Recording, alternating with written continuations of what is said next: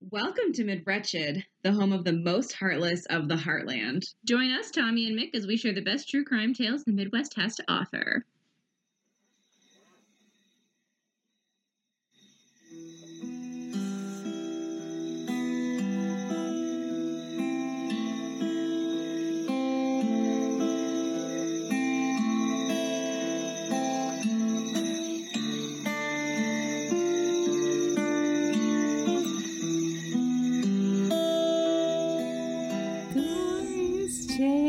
For serial killers. Yay!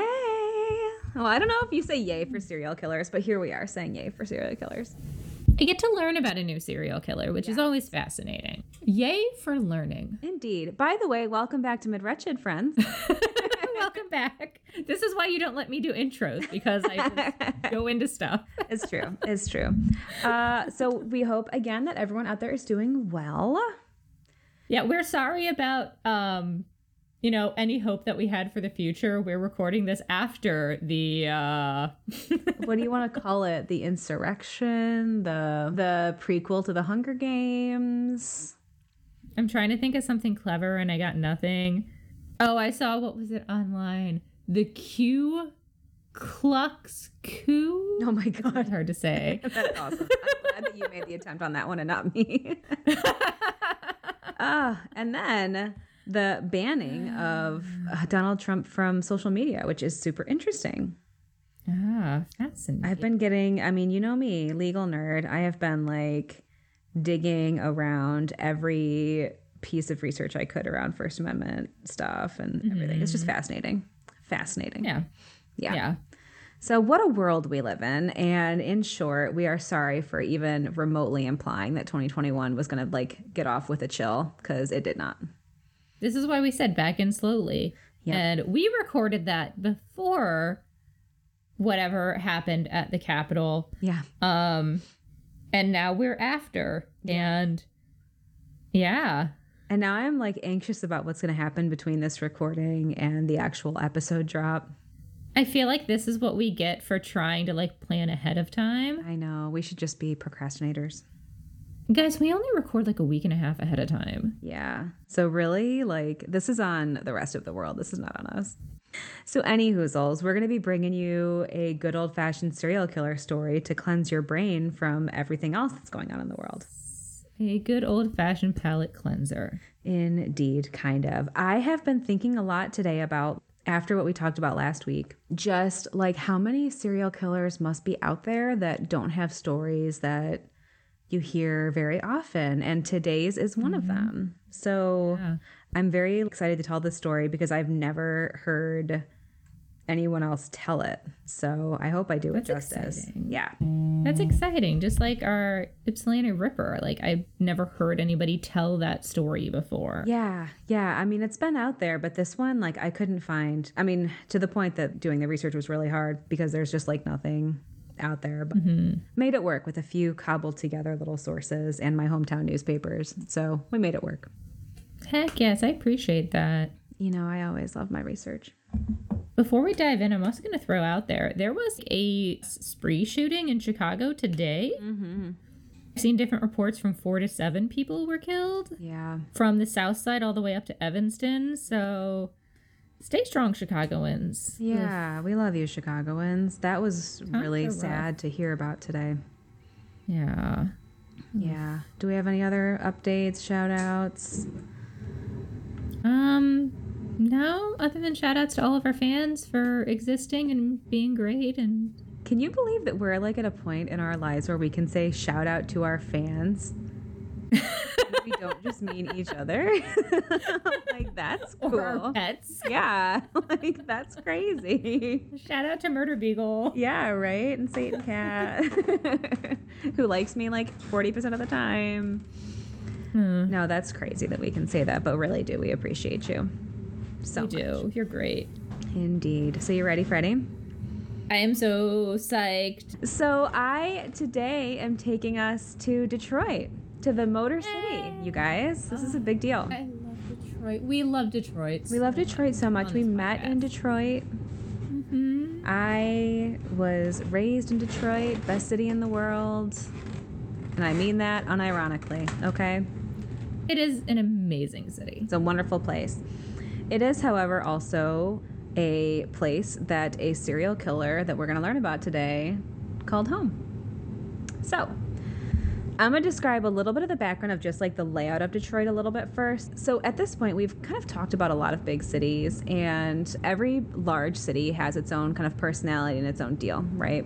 Yeah. We've talked a little bit about Detroit with Benny, but that was very old Detroit. Yeah, and now we're in new Detroit, or, this is 20 years ago Detroit, but not that different. Well, actually a lot different. But the way I'm going to lay it out right now is not different from how it was in, 1999, 2000, where my case takes place. But so most large cities in the U.S., like major cities, are very, very densely populated in not that big of an area of landmass. Detroit is a major city that's the opposite. Yeah. So Detroit is a huge area of land, 142 square miles, but it is not very densely populated at all. It has about 951,000 people, so just shy of 1 million people in the city proper, but in a huge, huge, huge swath of land. So that does mean that there's a lot of empty space. There's a lot of roadway. Mm-hmm. And it's always been like that. Like that is how that city was built. Totally, yeah. It was built to support the auto industry, essentially. So everything necessitates a car. But the crappy part of that is that it makes it a really easy home for blight, a lack or a deficiency in social services and infrastructure services. Mm-hmm. And it's easier to make an excuse for that when you could be downtown and drive, 15 miles and still be in the city proper, Yeah. So just like a lot of open area. I think people are often really surprised by that when they see it for the first time, that there's just like you'll see open fields in a major urban populace, and that is unusual. Mm-hmm. So our case takes us to Detroit. And so I want to kind of outline, just like build that picture. So you got Detroit is this huge land area, right? And then the suburbs of Detroit kind of have their own personalities as well. So like the east of Detroit is Canada, and which is wonderful. Remember when we love you, our Canadian listeners. I know. Yes. On my 19th birthday, because that's what you do when you're from Detroit on your 19th birthday. You go get drunk in Canada. Yeah, on a Tuesday night. And it was so great because you were also writing a paper about gambling addiction. So when we went to the casino, we were like also there for work and pleasure, which was great.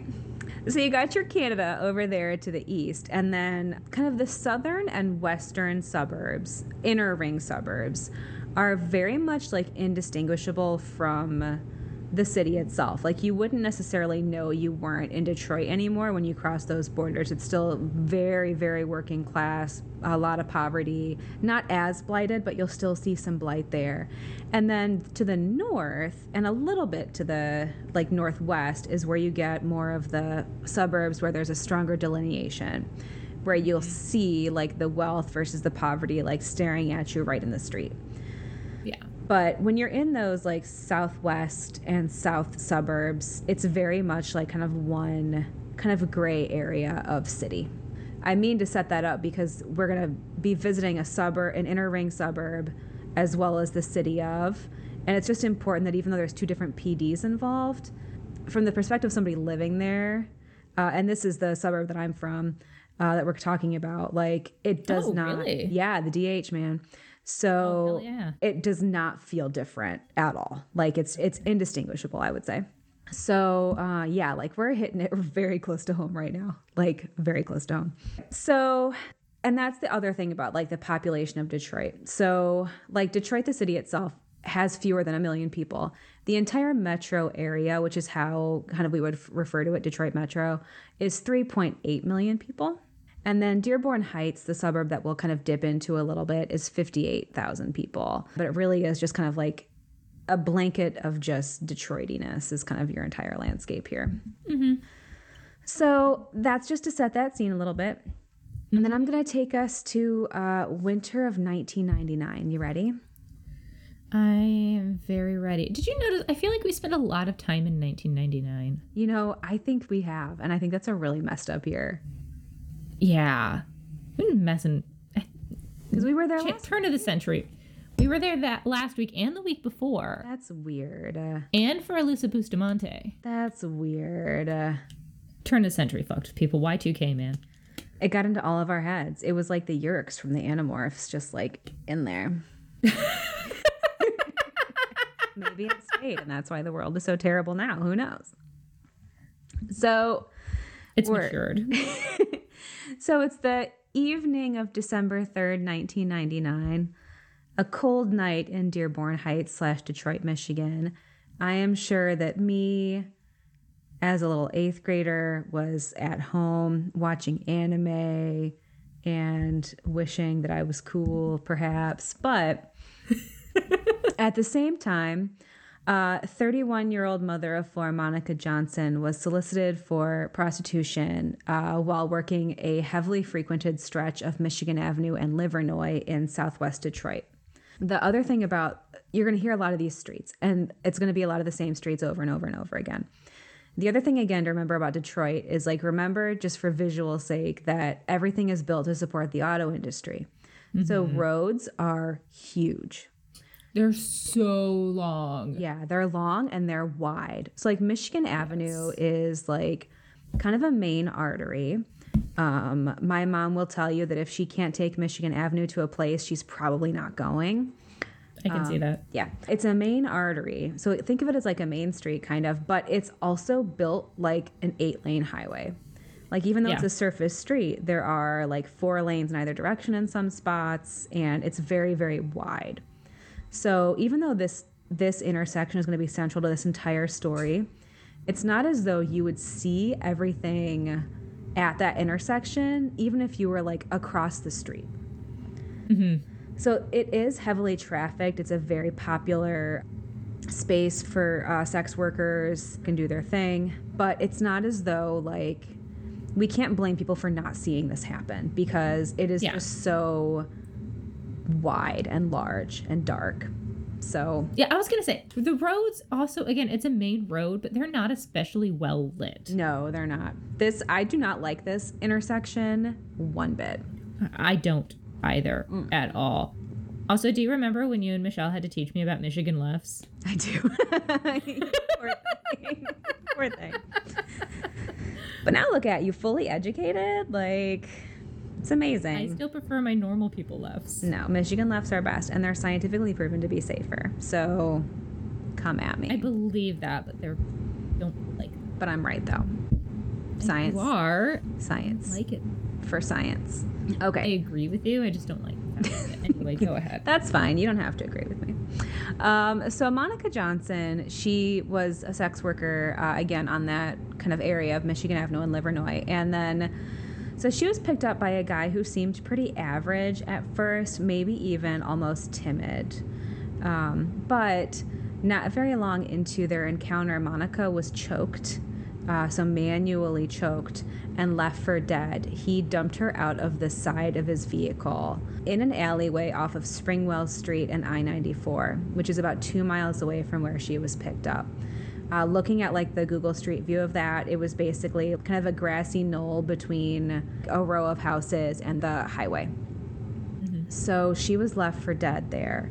A passing driver saw her and called the police. And when she was found by the police, she was actually clinging to life enough to tell them some of this story of what happened to her before she did die at Henry Ford Hospital later that night. So that happened on December 3rd. And the thing about the community of sex workers in that area is that it's a strong community, right? Like, people know each other. They know who they are. They know, if somebody went missing or somebody was hurt or, killed this way, or somebody like left and stopped kind of working out there, people would know about it, right? So that occurrence really scared people. And the vibe in kind of the community of sex workers in that area, it just freaked him out. And it's like, while they were kind of accustomed in some ways to violence and mistreatment, at the hands of men, rumors spread really quickly that there was a very aggressive John out and about kind of in the area. Okay. So people were on high alert.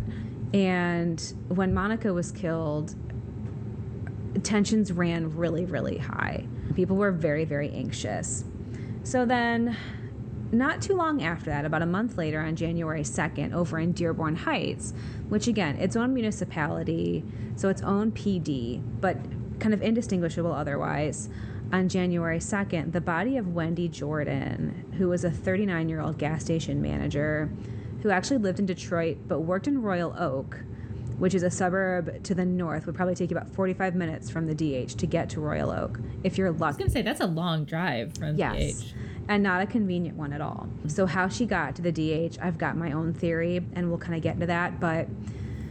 So her body was found by a passing motorist who saw her in the Rouge River. This guy that was driving by was driving, and he felt sick while he was driving, so he pulled over to throw up into the river. And when he went to go throw up in the river, he saw Wendy's body. So anytime a body is discovered, like ideally, the police do spend an amount of time questioning that person. It didn't happen when I found a body in Detroit, but it's supposed to happen. Story for another time. It is indeed. And this is Dearborn Heights, so they actually were doing, a fair job, although you'll be angry at them later.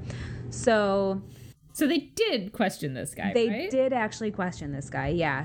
They brought him in, and he was kind of like indignant, kind of like, I'm the good guy here. I'm the one that found her. Why are you questioning me? Which I can get, but also, dude, you found a body, you need to be questioned. Exactly, yeah. And that's kind of how some of the detectives on the case felt about it too. Like, some were like, don't like the cut of this guy's jib, and other ones were like, yeah, but this would be annoying, right? Especially like he already felt sick, and now he's got to deal with this situation.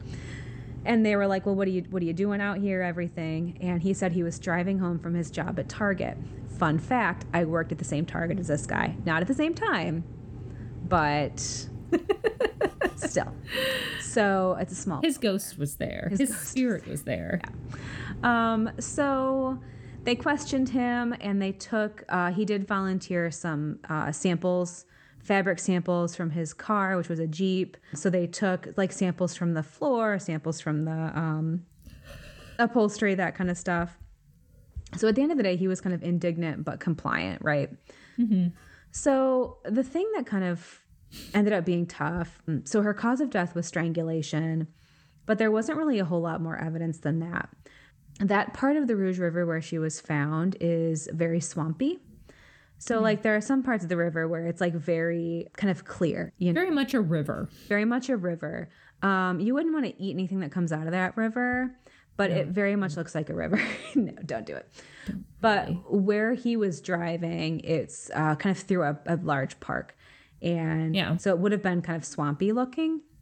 Yeah, there's parts that are like a river and parts that are more just like kind of a shallow creek. Yes, and then a lot of like little kind of outlying creeks and stuff like that. So it not a great place for physical evidence to be found. Yeah. There was not a ligature at the scene, even though her death was strangulation. So perhaps manual strangulation, or he took the ligature with him. Now, the thing with Wendy was that investigating her background was also really hard for police officers because she had been a former sex worker and drug user, but her family, especially her sister, insisted that she had been clean for at least 2 years and was out of the sex trade. Okay. Over the next few weeks. Yeah. I mean, I don't want to besmirch her memory at all. Mm-hmm. And, I think that regulated sex work is fine, but why would somebody who worked in Royal Oak be in the DH? Now, that intersection from Michigan Avenue and Livernois to the DH, 5 minutes. So, it does kind of stand to reason a little bit. But, at the same time, like her family is insisting that she was out of that world. So, we don't know. And that's hard because, like, why would you be down there? And the North Burbs are so self-contained. Like, being from the south part of the city, you'd have reasons to go north. Like, there's good restaurants. There's, like, nightlife. It's very trendy. It's very hip. And, Exactly. There's concert venues. You wouldn't necessarily have, like, a great reason to, like, go hang out in the DH if you were from Royal Oak. I mean, there are still amazing restaurants. There are, but like, Yeah. you wouldn't have a great reason to drive an hour out there. So, you know, I don't know. I want to just kind of put it out there. Yeah. Exactly. I just want to put it out there because that question mark is also what made it really hard for police because there was just not there was not consistency in what Wendy's whereabouts would have been before that happened. The where she should have been, exactly. Where she was before and where she was going. But I can also totally see somebody, not wanting to disclose that to their family, exactly. Not wanting to, we might say like disappoint their family because they got kind of dragged back into it or whatever. Yeah, it could have been happening without the sister knowing about it, Yeah, definitely. Easily. So the other kind of interesting thing that would happen, though, over the next couple of weeks was that the fibers that they took from the guy who discovered the body's Jeep were consistent with fibers found on Wendy's tights. Okay. And she was wearing gold glitter shoes, and there was gold glitter in the Jeep. Oh, okay. Yes. However, that is not nearly enough evidence to even bring somebody back in for question, let alone make any kind of arrest. So, correct. And Jeeps are weird. I don't know. When I bought my Jeep, it had a whole bunch of green micro glitter in it. And I still find green glitter in my Jeep. It was like gently used, But there's... glitter never leaves. It never leaves. Ever. Yeah. So all I'm saying is like, if you had one kid's daycare art project in your car at any point, you're going to still have glitter in there. So honestly, let's not even talk about art projects. Let's talk about little girls' shirts that are always covered in glitter. Seriously. Or gift bags. Yeah. So I'm guessing that like the green glitter that like still lives in my Jeep, even though I've owned it for 2 years, probably came from somebody's like St. Patrick's Day party or something, because it's only green glitter. But whatever. That's all I'm saying. It sticks, right? So it's just for those at this point that are mad, like, oh my gosh, there's fiber and glitter. Mm-hmm. It's just not enough. It's not enough. It's not. And it's fiber not. evidence is notoriously very, very difficult to, at this point in technology, very difficult to actually use in trial. 50 years ago, it was everything. But nowadays... I was going to say... Yeah, even still today, like, it's increasingly kind of becoming junk science just because, like, fibers from this Jeep were on her tights. Well, how much of the same carpeting is used in a million Jeeps? Yeah, exactly. And then, really, the best they can ever say is that the fiber A is consistent with fiber B. Consistency is not certainty, right? Mm-hmm. So that is why they could not bring this guy back in. Yeah. Okay. Yeah. So that was all they had, though. And so the leads just like quickly dried up. They assumed it was kind of a one-off. Like they weren't... Does that guy have a name, or are you not giving it to me for a reason? He's about to have a name. So they assumed it was a one-off. Like they weren't looking for like a connection to anything else. But given the disparity in where she was living versus where she worked versus where she found, they thought that it was probably random. And they were able to clear everyone that the victim was close to. Yeah. So immediate family, friends, stuff like that. They cleared everybody. So there were kind of other theories, like maybe she was kidnapped and robbed, like as she was leaving her job at the gas station in Royal Oak. Mm-hmm. Stuff like that. Or she was carjacked. Kind of things like that were kind of what was circulating. However, the girls on the street were linking the crimes early. Yeah, girls on the street are always smarter. They really are. And I don't know if that's because, like, even if Wendy wasn't working down there at the time that she was murdered, I'm guessing she was a known entity, right? Yeah. Like, having only been out of the game for a couple of years. She probably still knew people and... Yeah. So the tensions really kind of started to rise. Simultaneously... this is kind of a gross moment, but semen found inside of her rectum was matched to the man who discovered her body. So, that man... Okay, that's a lot more convincing than carpet fibers. Yes, it is. You really can't argue with that. But this is where it's going to be upsetting. So this guy's name that discovered her body, his name is John Eric Armstrong. Okay. However, here's the problem. there is a policy in Wayne County, which is the county that houses Detroit and most of its inner ring suburbs, that warrants could not be issued based on information from a partial medical examiner's report. So the entirety of the ME's report had to have been completed and released before police could issue a warrant. So even though they had the page of the report or the information from the report that said the semen matches John Eric Armstrong, until that full report was released, they could not issue an arrest. Yep. And I'm willing to bet that gets into just like a million bureaucratic issues and delays and backups and bullshit. Yeah, totally. Now, the thing was, though, is like, could police have tried to exert some influence to step on the gas on that a little bit? Mm-hmm. Yes, probably they could. However, because they thought it was a one-off, they didn't pursue it.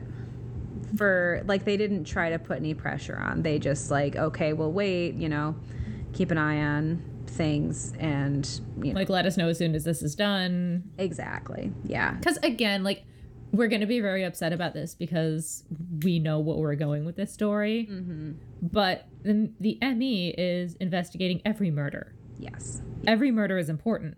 And every exam is important. Yeah, exactly. And at that point, too, like the rest of that ME's exam could be really, really important for other reasons, right? Like if they could identify precisely what the tool to strangle her was, that's one thing. Yeah. Finding semen alone without other evidence of a violent sexual encounter, a defense attorney could argue that they had consensual sex, and whatever happened afterward, who knows? And then he just happened to find her body. Exactly. Just a coinky dink on the way home from Target, whatevs. But I find all kinds of things on the way home from Target. I'm telling you. So just like we want to be mad at these people, and we should be mad, but at the same time, like they were kind of backed against a wall.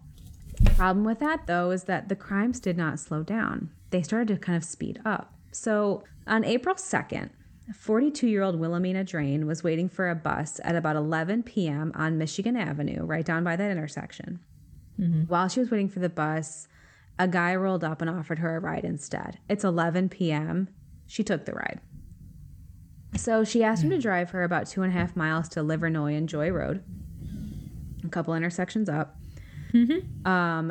Very much on a straight line. However, he quickly turned down a back street instead and pulled over, saying, "Oh, I need to get something out of my jacket." Now, instead of reaching for his coat, he reached for her neck instead. She survived the attack. And she told Details magazine that why she survived it was because she was wearing a scarf. Okay. And because she was wearing a scarf, he couldn't get a good grip on her neck. Hell yeah, everybody wears scarves. And Wilhelmina's a badass, okay? So the scarf... I mean, her name is Wilhelmina, so... Oh. So he couldn't get a good grip. So they fought. And she was like moments away from blacking out when she managed to tear off his glasses, scratch him in the face, and pepper spray him before she was able to run from the vehicle. Fuck yes. Yep. So she's amazing. So she was able to get out. She called police and provided a description of the vehicle. She did not get a good enough look at the perpetrator to be able to provide a great description of him. But she was able to describe that it was a dark, late model SUV. Okay. Didn't know the maker model. And everything was dark. It's nighttime. And again, not super well lit. So dark in color, right? Interestingly, just to kind of narrow down this radius for people, there's 5 blocks between where Monica was left for dead and where Wilhelmina was picked up. So this is a very tight radius. Yeah. It's crazy tight. So then that was April 2nd. So on April 7th, again, like very soon after Wilhelmina's attack, 22-year-old sex worker Devon Marcus was solicited by a large man in a dark late model Jeep. Now, if you do your own research about this case, what you're going to find is that, so Devon Marcus is transgender. A lot of the reporting 20 years ago, listed her as a male victim and used some language that I would personally consider to be inflammatory. So just kind of forewarning that, you know, if you do kind of read about this on your own, that's what you're going to find. So Devin climbed into the man's vehicle, and the man offered her $40 for sex. Now, before they actually got started, the man grabbed Devin by the neck, growled that he hated prostitutes, and tried to choke her out. But Devin fought hard. Yeah, I know. And just the fact that he like took the time to say that. It's getting more intense and more personal and more daring. It is. And it's going to get even more so. Devin fought hard and was also able to escape the vehicle. So again, good job, survivors. We're loving you. Yeah. So Devin went to police immediately as well, described the vehicle as a dark colored Jeep. So again, another dark SUV. Jeep SUV, easy to kind of confuse in the night. Yes, totally. She was also able to say that the man was wearing a t-shirt that was tan in color and had the name Eric on it. So that is also a good clue for us. Yes. So that was April 7th. On April 10th, everything would take a much, much darker turn. Ooh. And so again, the mood on the street is bad. And I don't have stories from everybody that was attacked and survived necessarily. I think that there were probably another like good handful of people that were assaulted. So now we have 2 confirmed victims and 2 confirmed survivors. Correct. Yep. Okay. Yeah. And like you said, likely possible that there are other people out there that encountered this guy. Yeah. And there's at least one more that I'm going to talk about, but plenty of people encountered this guy. And, you know, they were talking to each other like, hey, there's an aggressive guy out there. Like, maybe watch out for dark colored SUVs, you know, that kind of stuff. So on April 10th, so right kind of south of this area on Michigan and Livernois, there is also, it's Detroit, it's very industrial, this huge area of just railroad tracks and industrial kind of outbuildings and stuff like that. So there was a train conductor on a train running along Southern Avenue on April 10th, who from aboard the train saw 3 female bodies in varying stages of decomposition, very close to each other. Oh my God. Yes. Okay. So that was also his reaction. And so he, of course, called police. First called the railroad police. And then they were able to kind of connect to Detroit police and kind of get it figured out. But so the police came out right away, and they found the 3 bodies right away. The first one, her name was Robin Brown, a.k.a. Nicole Young. So she was 20, and she was from Chicago. Not much is known about her. Nicole Young was her name in Chicago. And I think she was probably using Robin Brown as an alias in Detroit. And she was killed and left in the rail yard that very morning. So that was a very, very recent attack, according to the police examiners. The second body belonged to Kelly Hood, who was 34, and she was from Detroit, and she had been there for about 3 weeks. The third body was Rosemary Felt, who was 32 years old and also from Detroit, and she had been there for about 4 weeks. So at this point, the police know, okay, we've got one location here, we've got multiple bodies, and they're all known sex workers. Combining that with the series of attacks and assaults, we have an operational serial killer on our hands. Yeah. So Detroit PD is like, oh my God. I'm so curious. So you were 12 when this was happening. Yeah. Did you know there was a serial killer around your neighborhood? No, I had no idea. I was texting my mom about it when I was writing the story, and she was like, oh, that guy? And I was like, yeah. And so she remembered like this one detail about him that I'll talk about later. But like that was kind of it. And my theory about why maybe Well, I mean, we all know, like, when it's prostitutes and, you know, people kind of on the fringe, we don't hear as much about it in general. But I also think because the perp is not somebody who's a Detroit area native, I think it would have gotten a lot more traction if he had been an area native. I think it's more interesting that he's not, that he's intentionally moving, like, the outer neighborhoods into the city. Yeah. I find that fascinating, but we're going to learn more about him. So the whole history here is crazy balls. Like, the story I'm telling now feels crazy, but the backdrop is going to be, it's just super bizarre. It's super bizarre. So no, I didn't know. And I kind of wish I had, just because I hate not knowing things, but yeah. So I want to say whatever little I can about these three women. And again, there was not a lot of information out there. Robin Brown, aka Nicole Young, she had very recently come to Detroit, probably with a boyfriend. Some sources would say a pimp, others would say a boyfriend. Some accounts would say that she was as young as 16, but the Detroit Free Press listed her as 20.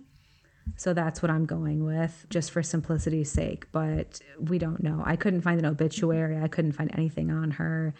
If anybody out there knows, please feel free to funnel me that information, because it was sad to not be able to find anything. That's always really sad. Yeah.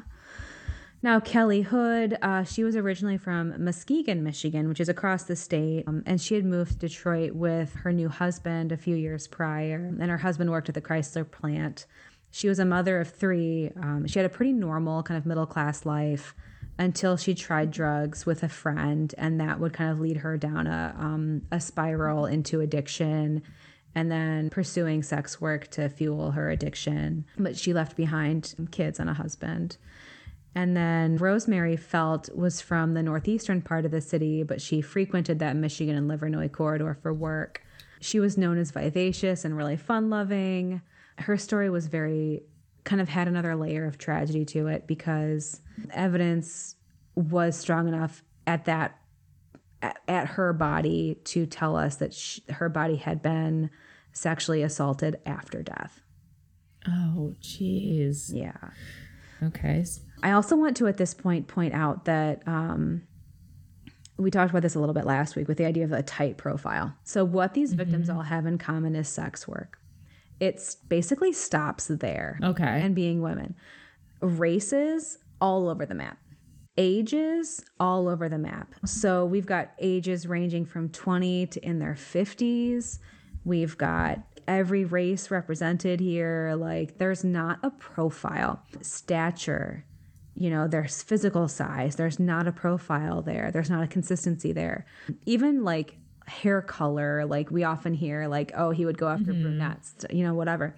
There's literally nothing consistent between these victims. Other than that they're sex workers. Exactly.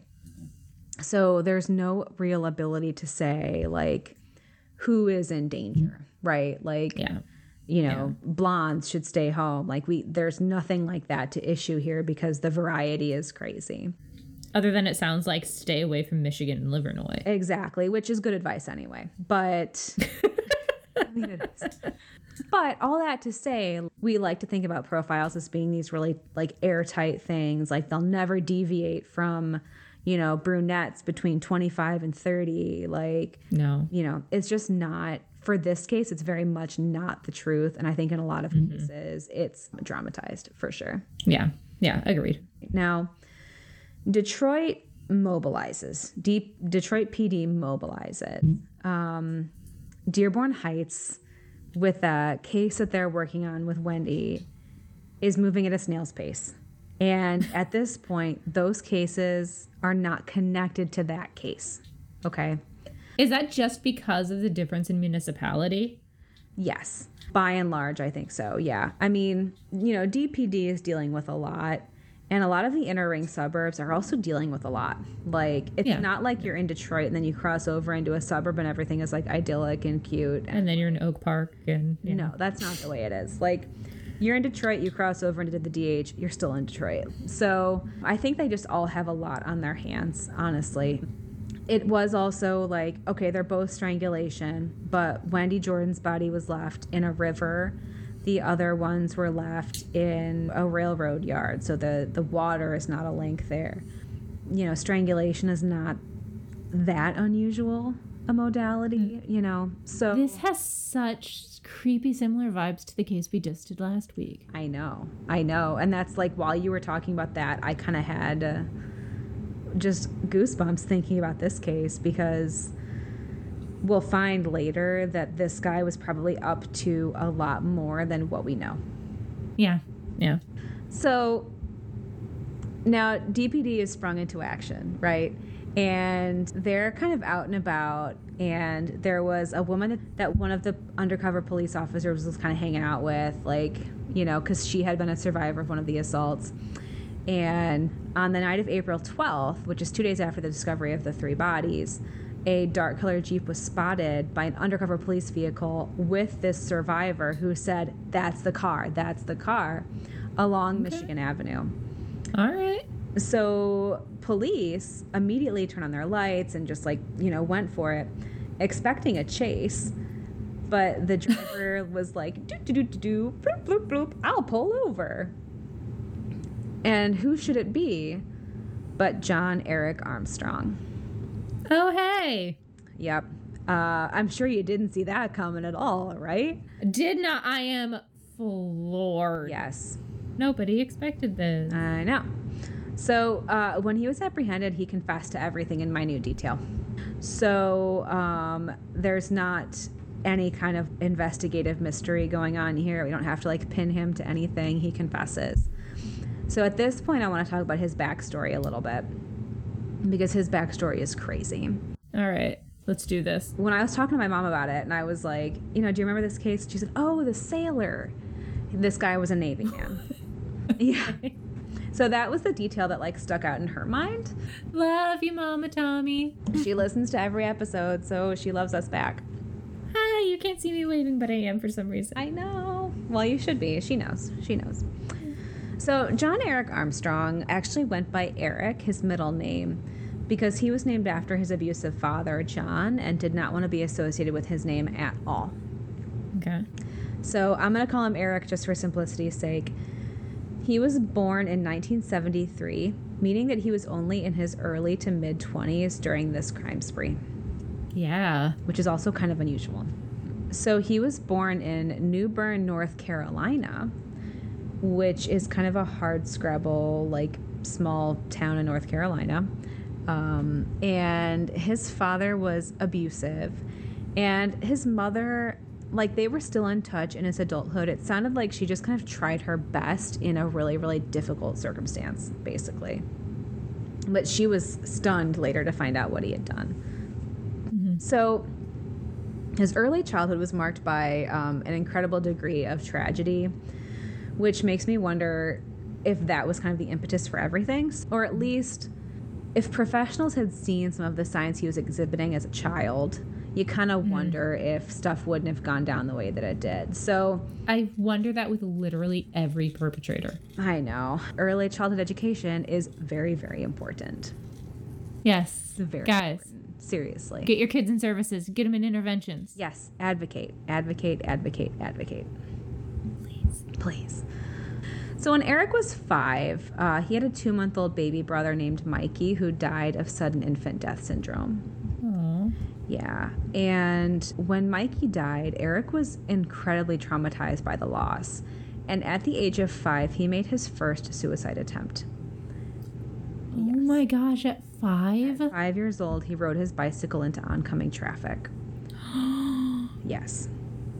When he was rescued and asked what he was doing or why he was out there, I'm sure the adults were hoping to hear that it was, I lost control or it was an accident. He said, I want to be with Mikey. So from a very early age, that trauma has just, I think, changed him entirely. Guys, get your kids in therapy, please. Seriously, even if it's nothing that heavy, which I hope it's not.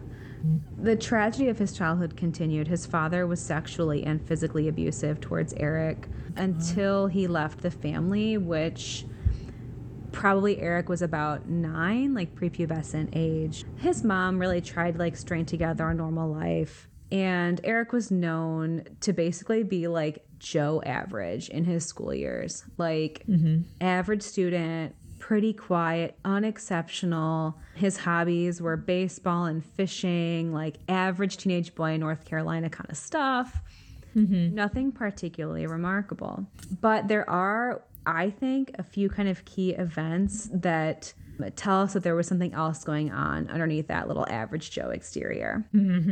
And that was related very much to his relationships with women. Yeah.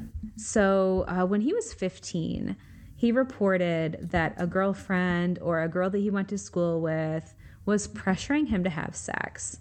And he really, really, really did not want to. And something about that pressure just really freaked him out. And to the point where he reportedly locked himself in a bathroom for hours on end. Like he had a breakdown and locked himself in a bathroom for hours and hours and hours because of the pressure that she was putting on him. Oh, wow. Yeah, so just a very strange reaction, right? So that happened. He was about 15 when that happened. In his later high school years, he was actually in a very serious relationship, at least what he would say was a serious relationship, with a girl named Kelly, who he considered his high school sweetheart. Eric thought that they were forever material, that they were going to get married after high school. Like this was it for him. So when Kelly broke up with him, Eric was just devastated. And according to Eric, Kelly broke up with him to be with a guy that was just lavishing her with gifts, gift after gift after gift. And he came to associate that with prostitution. That that she was persuaded to be with somebody else because of material goods. I'm not going to say any of this is not true because I wasn't there. Right. This sounds like some straight up incel bullshit. It kind of does. Yeah, it kind of does. And it sounds very much like an excuse. Like, that's a big, big leap to make. Like, yeah, it sounds like incel bullshit to me, too. And this part, too, like, he would call Kelly's new boyfriend, quote unquote, the enemy. So, yeah, he was taking that down a very scary road. Yeah, for sure. So, being an unexceptional student, when he graduated high school, he wasn't college bound, but he was like fairly smart and had some skills, so he decided to join the Navy. And he was stationed on an aircraft carrier called the USS Nimitz. And this is where he alleges that his crime spree actually began. Okay. Yes. So his hate for prostitution was fueled, he would say, during this time, because the Navy required seminars for how to like ward off sex workers in these different ports of call. And that he would say that, yes. And so that like solidified his hate for sex workers. I have at least one friend in the Navy who I'm going to call now. Yeah, I know. Like we need a fact check on that one because that seems kind of absurd. So Navy in the mid-90s, let us know. So he did like okay in the Navy. His shipmates called him Opie. What? Opie. Yeah. Opie? Opie. Like from the Andy Griffith show. Because he was a redhead. Oh. Yeah. And he was a redhead. Yeah, he was a redhead. And that nickname kind of stuck. By the time he was apprehended, he was balding or like shaved head. So you probably couldn't really tell. But back in the day, he had red hair. You can always tell a ginger. You can. You can always tell. Sorry, gingers. We love you. He did okay, I would say. Like, he won some medals and ribbons and things like that. But his roommate said that he was really weird and that he would throw temper tantrums when he was angry. So, like, he would respond to things like just way overreact to kind of pretty normal daily frustrations. Roommate would say that Opie would complain constantly of these, like, debilitating headaches. So, and that was something that Eric would kind of talk about later as well. Like, I have these just horrible headaches. I get these horrible headaches. So the ship sailed all over the world, obviously. And Eric Armstrong later confessed that while he was aboard the USS Nimitz, that he murdered 11 sex workers during that time, between 93 and 98. Wow. Yes. This is crazy. And so they all would have been overseas. Almost all of them. So 3 were in Seattle, 2 were in Hawaii, 2 were in Hong Kong, and then 1 in North Carolina, 1 in Virginia, 1 in Thailand, and 1 in Singapore. Oh, wow. Okay. Yes. So the FBI was very, very interested in this. They were not able to link him definitively to any unsolved murders in those places. However, he has been tentatively linked to strangulations in Israel, Japan, and South Korea at that time. Oh my gosh. Yeah. How the fuck are there's not more information about this guy? I know. I told you there was that one quote I read that said he was the smartest serial killer you've never heard of. Okay, but tell me why what makes him so smart, because I'm not seeing super smarts here. Well, he was able to get away with it for this long, essentially. Like, if this is true, that he has all these victims everywhere, he has committed a huge amount of crimes, like, virtually unseen. I mean, Anthony Sowell had 11 murders in plain sight. That doesn't make him smart. No, it doesn't. But John Eric Armstrong also has white privilege, with Anthony Sowell does not. Yeah. So I'm sure that plays a little bit in that, too. Is there any cleverness other than the fact that he didn't get caught? Because, for one thing, the same thing with Samuel Little. So many victims. Yeah. I don't know if he was especially smart, other than he targeted people that we know in American culture aren't going to be investigated. Yeah, no, I think honestly that it's what fueled that quote to me was a lot of his other credentials, like the Navy situation, the fact that it was international, like you're getting with international crimes, things like that. Yeah. I think white privilege is probably at play there as well. So I think it's a lot of those types of factors. Like, he did not have a particularly unique MO, you know? Yeah, exactly. Or anything like that. Actually, like, he was pretty brazen. Part of me is very shocked that he didn't get found out earlier, because his Jeep also had like a unique vanity plate. I don't remember what it said. I can find out. Yeah, I was expecting like these like intricate plans and whatnot, and I'm just hearing like, yeah, no, he just preyed on sex workers in dark alleys. Yeah, pretty much. Yeah, his license plate on his Jeep said baby doll. That's gross. That's so fucking gross. Yeah. So he also had a very distinctive vehicle. Like, so it's less intelligence and more brazenness and just sheer dumb luck. Well, yeah, even in Chicago, Arthur Hilliard. Yeah. That's just brazenness. Yeah. And I think maybe sometimes we like interchange those things, right? Like the fact that somebody could get away with being that brazen and have that kind of body count behind them. Do we like transpose that with intelligence in a way? I mean, not to bring back the Capitol storming, but that wasn't intelligence. That was just brazenness. Right. But they did it. You know what I mean? Like, so maybe it's a semantic problem at the end of the day. And we equate success with intelligence or success with specialness in some way or exceptionality. I guess. It's important, though, to get back to this guy. Physical evidence hasn't been able to link him definitively to those cases, but there's fairly strong circumstantial evidence, especially about this one I'm about to talk about. Okay. So in March of 1998, Lynette Hillig was found dead in Norfolk, Virginia. The USS Nimitz was in Norfolk at the time. Now, the MO in her case was a little bit different, because she had also been run over with a car after her sexual assault. That's overkill. Yes. But she was also a known prostitute with a record. So my suspicion, it's just a suspicion, is that the autopsy may not have been the most thorough thing in the world. Okay. The other thing that makes this difficult to solve definitively is that we don't have names for the other potential victims, and neither did Armstrong.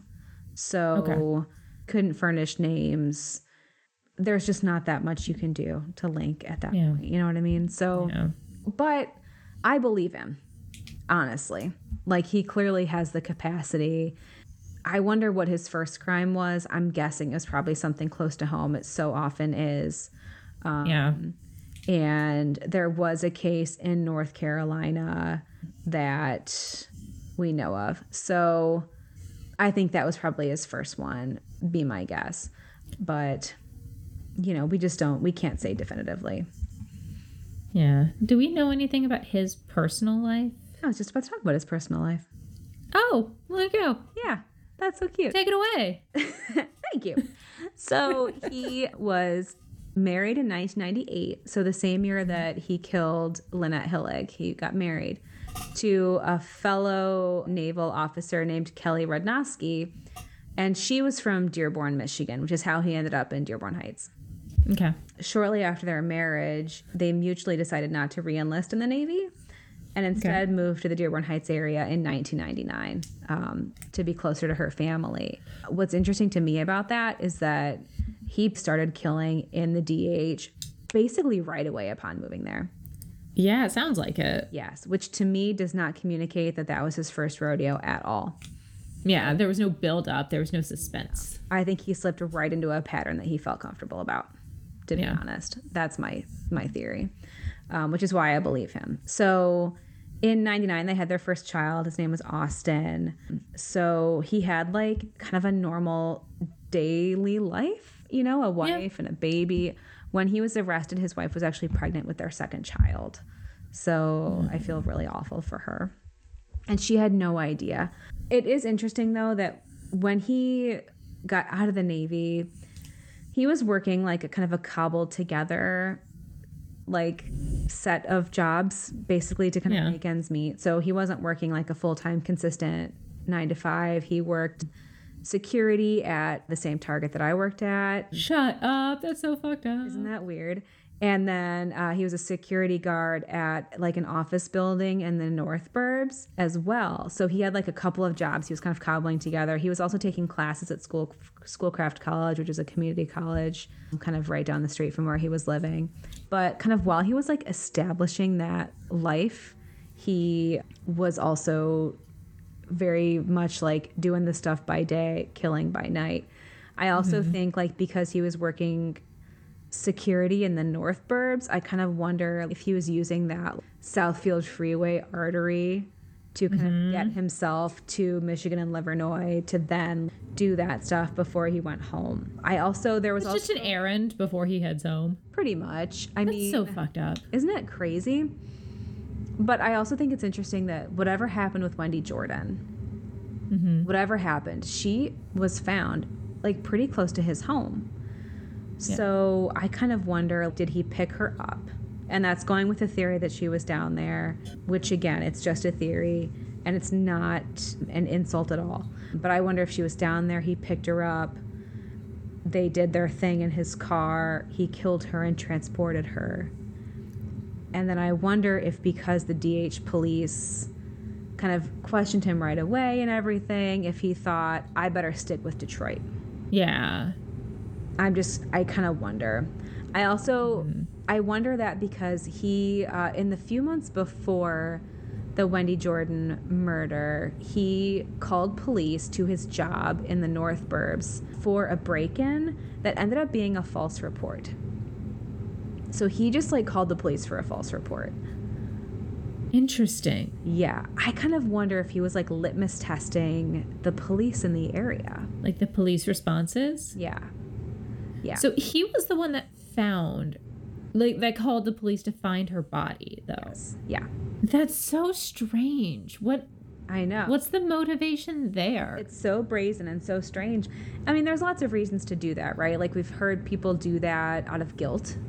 We've heard them do it out of ego.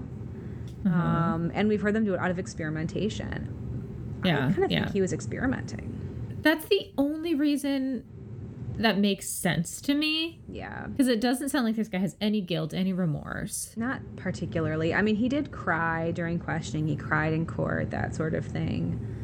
But he's not guilty enough to stop doing it, right? Exactly.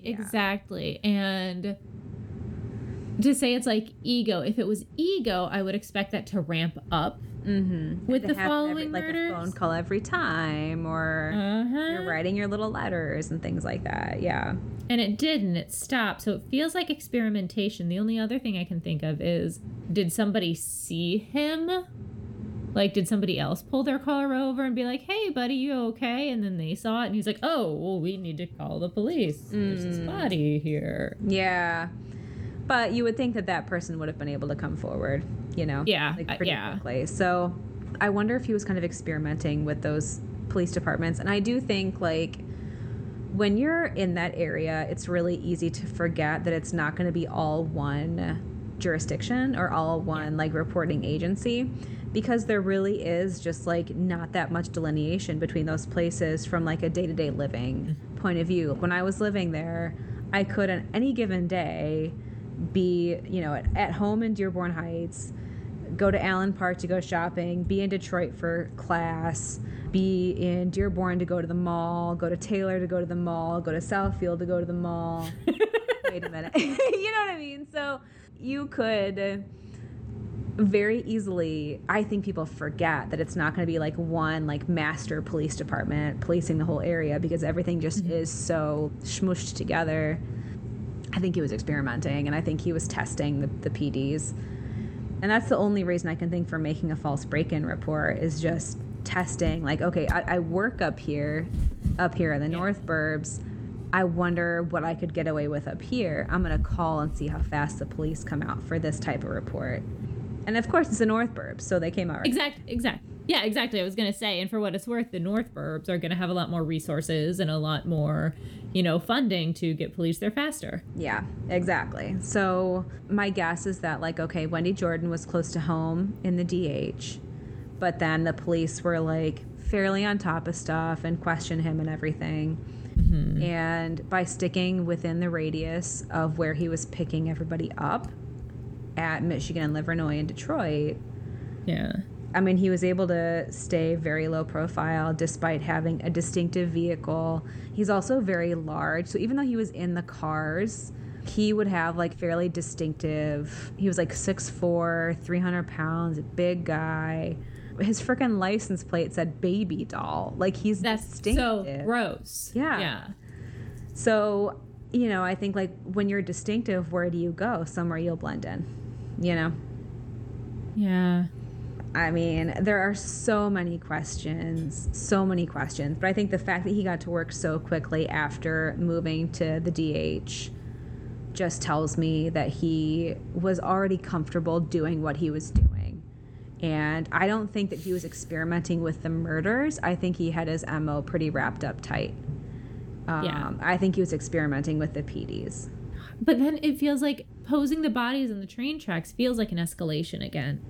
Yeah, and they were kind of, like, from a visual standpoint, they were kind of stair-stepped out a little bit.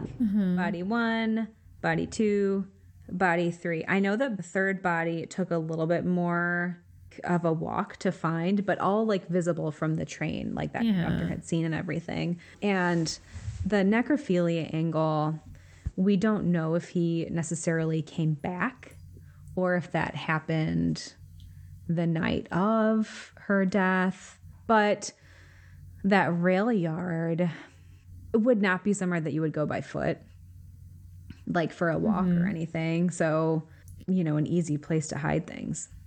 Yeah. But yeah, it does feel like an escalation. I think that if he hadn't have met such tough cookies as Wilhelmina and Devin, that there probably would be, you know, more bodies in Detroit as a result of his work. But so how did he finally get caught? Like, how did he finally get brought in? Well, so they spotted him, right, when they were undercover, and the one survivor was like, oh, there's the car. And again, he pulled over, came out, and confessed. Oh, that's right. Okay. Yeah. So sorry, we went on so many loops. I know.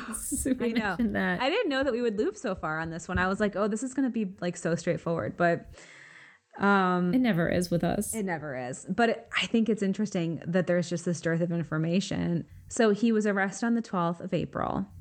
Okay. And he was arrested for the murder of Wendy Jordan. Again, the DNA match was there. He was also charged with first-degree murder for Kelly Jean Hood, Robin Brown, Rosemary Felt, and Monica Johnson. He was found guilty of all of those charges, and he is serving a life sentence in the Michigan corrections system, which is not a friendly place, so I'm sure he's not having a very good time. No. Everything happened fast. He confessed to pretty much everything.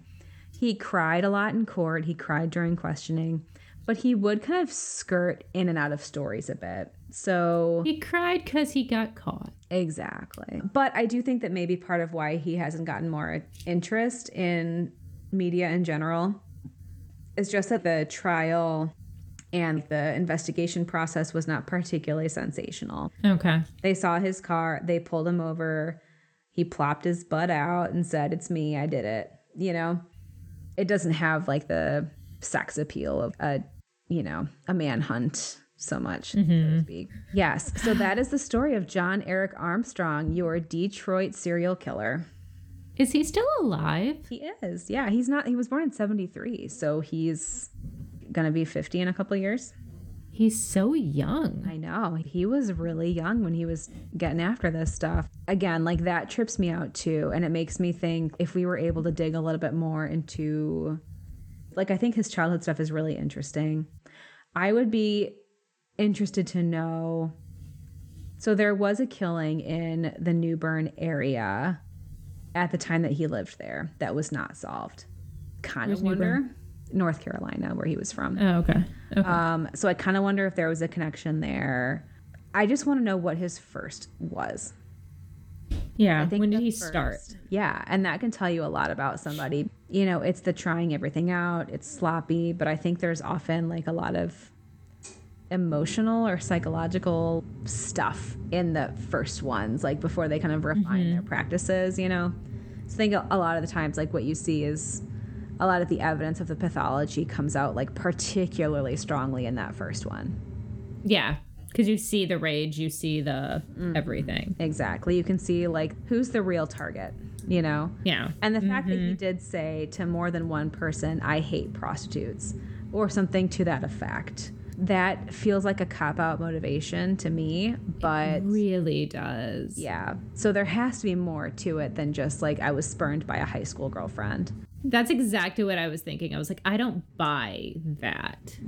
But I could also see like the domino effect of losing his little brother, having suicidal ideation and attempts at that young of an age, and then to go through the sexual trauma with his father, you know, as an abuser, and then to experience rejection, first like pressure to have sex and then rejection from somebody. Like he has not had any like remotely healthy or normal relationship in his entire formative years. Okay, let me say though, the pressure to have sex and then the rejection, it's confusing. No, like it's common. Yeah. It's everybody's adolescent years. Yeah, that's true. Like to me, that's pathologizing something that we all experience. Yeah. It is. So like my question is like, what about him made those experiences not normal? So deep. Yeah. Exactly. Yeah. Why do they cut so deep when we all have some tale of sexual pressure in high school and we all have some tale of rejection in high school, right? Like we all have those stories. So why, Eric Armstrong, why did it cut you so deep? Eric Armstrong, if you're listening, write us a letter and explain yourself. Why are you like this? Please, we are at Mid-Wretched on all social media. We know you get your like 10 minutes a day in jail to get on your computer. And this is going to be a short episode, so it should only take you like a week or so. So hit us up. Thanks. Yeah. Thank you. And you're welcome for us telling your terrible story. So yeah, that's my story this week. I'm mad. I know. It's aggravating. I'm mad when I don't get answers. I know. I'm sorry. I do tend to like choose stories for you that often don't have all the answers that you seek. No, I want to know why. Yeah. And I don't buy the reasoning given thus far, even though I know it's all of the reasoning that you could find in all of your research. Yes. There's something hiding in that little boy's brain. There's something in there. Maybe we should just write him a letter. But like, here's my question. Like, who has ever had what to you has felt like a satisfactory why? I'm getting to a satisfactory why on Ed Gein. Really? I'm getting there. Okay. Who else has a satisfactory why? You know what? Not because I like his story, but because it's such a straightforward story and I can get shit for this, Charles Manson. I can see right through him, and that's why he's not interesting to me. Yeah, that's fair. Those two are the first ones that come to mind. Yeah. And so, like, I asked that question because it's like, I'm having this conversation a lot with my students because we just keep coming back to murder because I'm their teacher. I wish you were my high school teacher. I know. But, you know, we always talk a lot about the why. And it really is. I think the more interesting question is not the why, but at what point is the why good enough for the listener? Or at what point is the why, like, adequate to us? I need some eucalyptus oil to calm me down now. But, like, when is the why good enough for us? When is it, like, a satisfying story? You know? Yeah. Will we ever have a good enough why? I feel like when I can connect the behaviors to something that happened to them, they're trying to remaster something that happened to him. They're trying to recover some of the trauma. Yeah. Like, honestly, Gertrude Banaszewski. Yes. Her behavior, it is deplorable, but I feel like I got an answer to the why. Yes. When I asked that question, the answer in my head was Gertrude Banaszewski. Like, she makes a degree of sense. Like, obviously, what she did is deplorable, but you can see why she did it, you know? Yeah. I get a why out of that. Yeah. I just, like, I've been thinking about that question a lot because I could feel this conversation when I was writing this. You know what it's going to add. I did. And I'm like, I'm frustrated too. But I guess I'm more like, I guess I feel kind of resigned to never having a why that's good enough. Yeah. You know? Well, I have another case for you next week that I have no whys for. Ooh, that was a seamless segue. You are so good at the seamless segues, dude.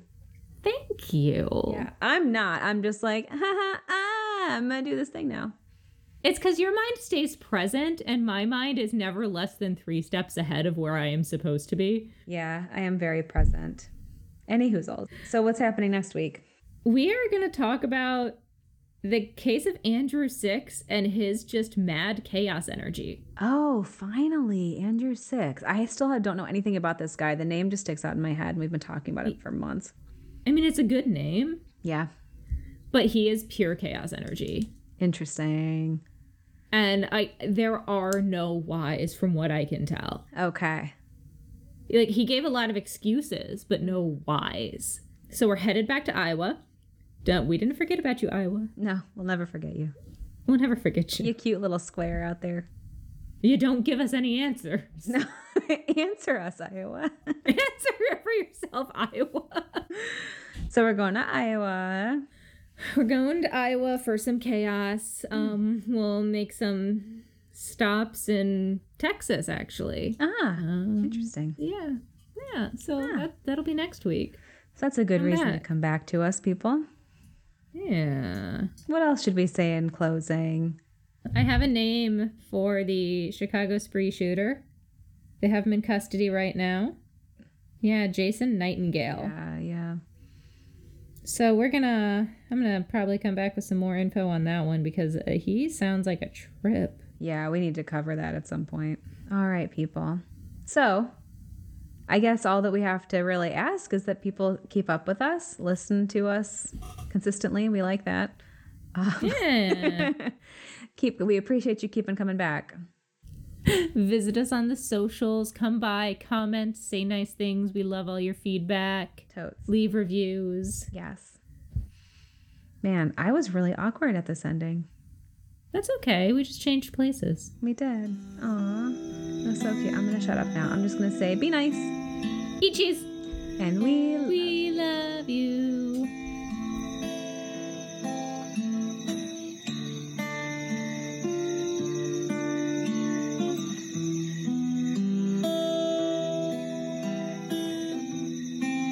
I am filled with Italian beef and ready to go.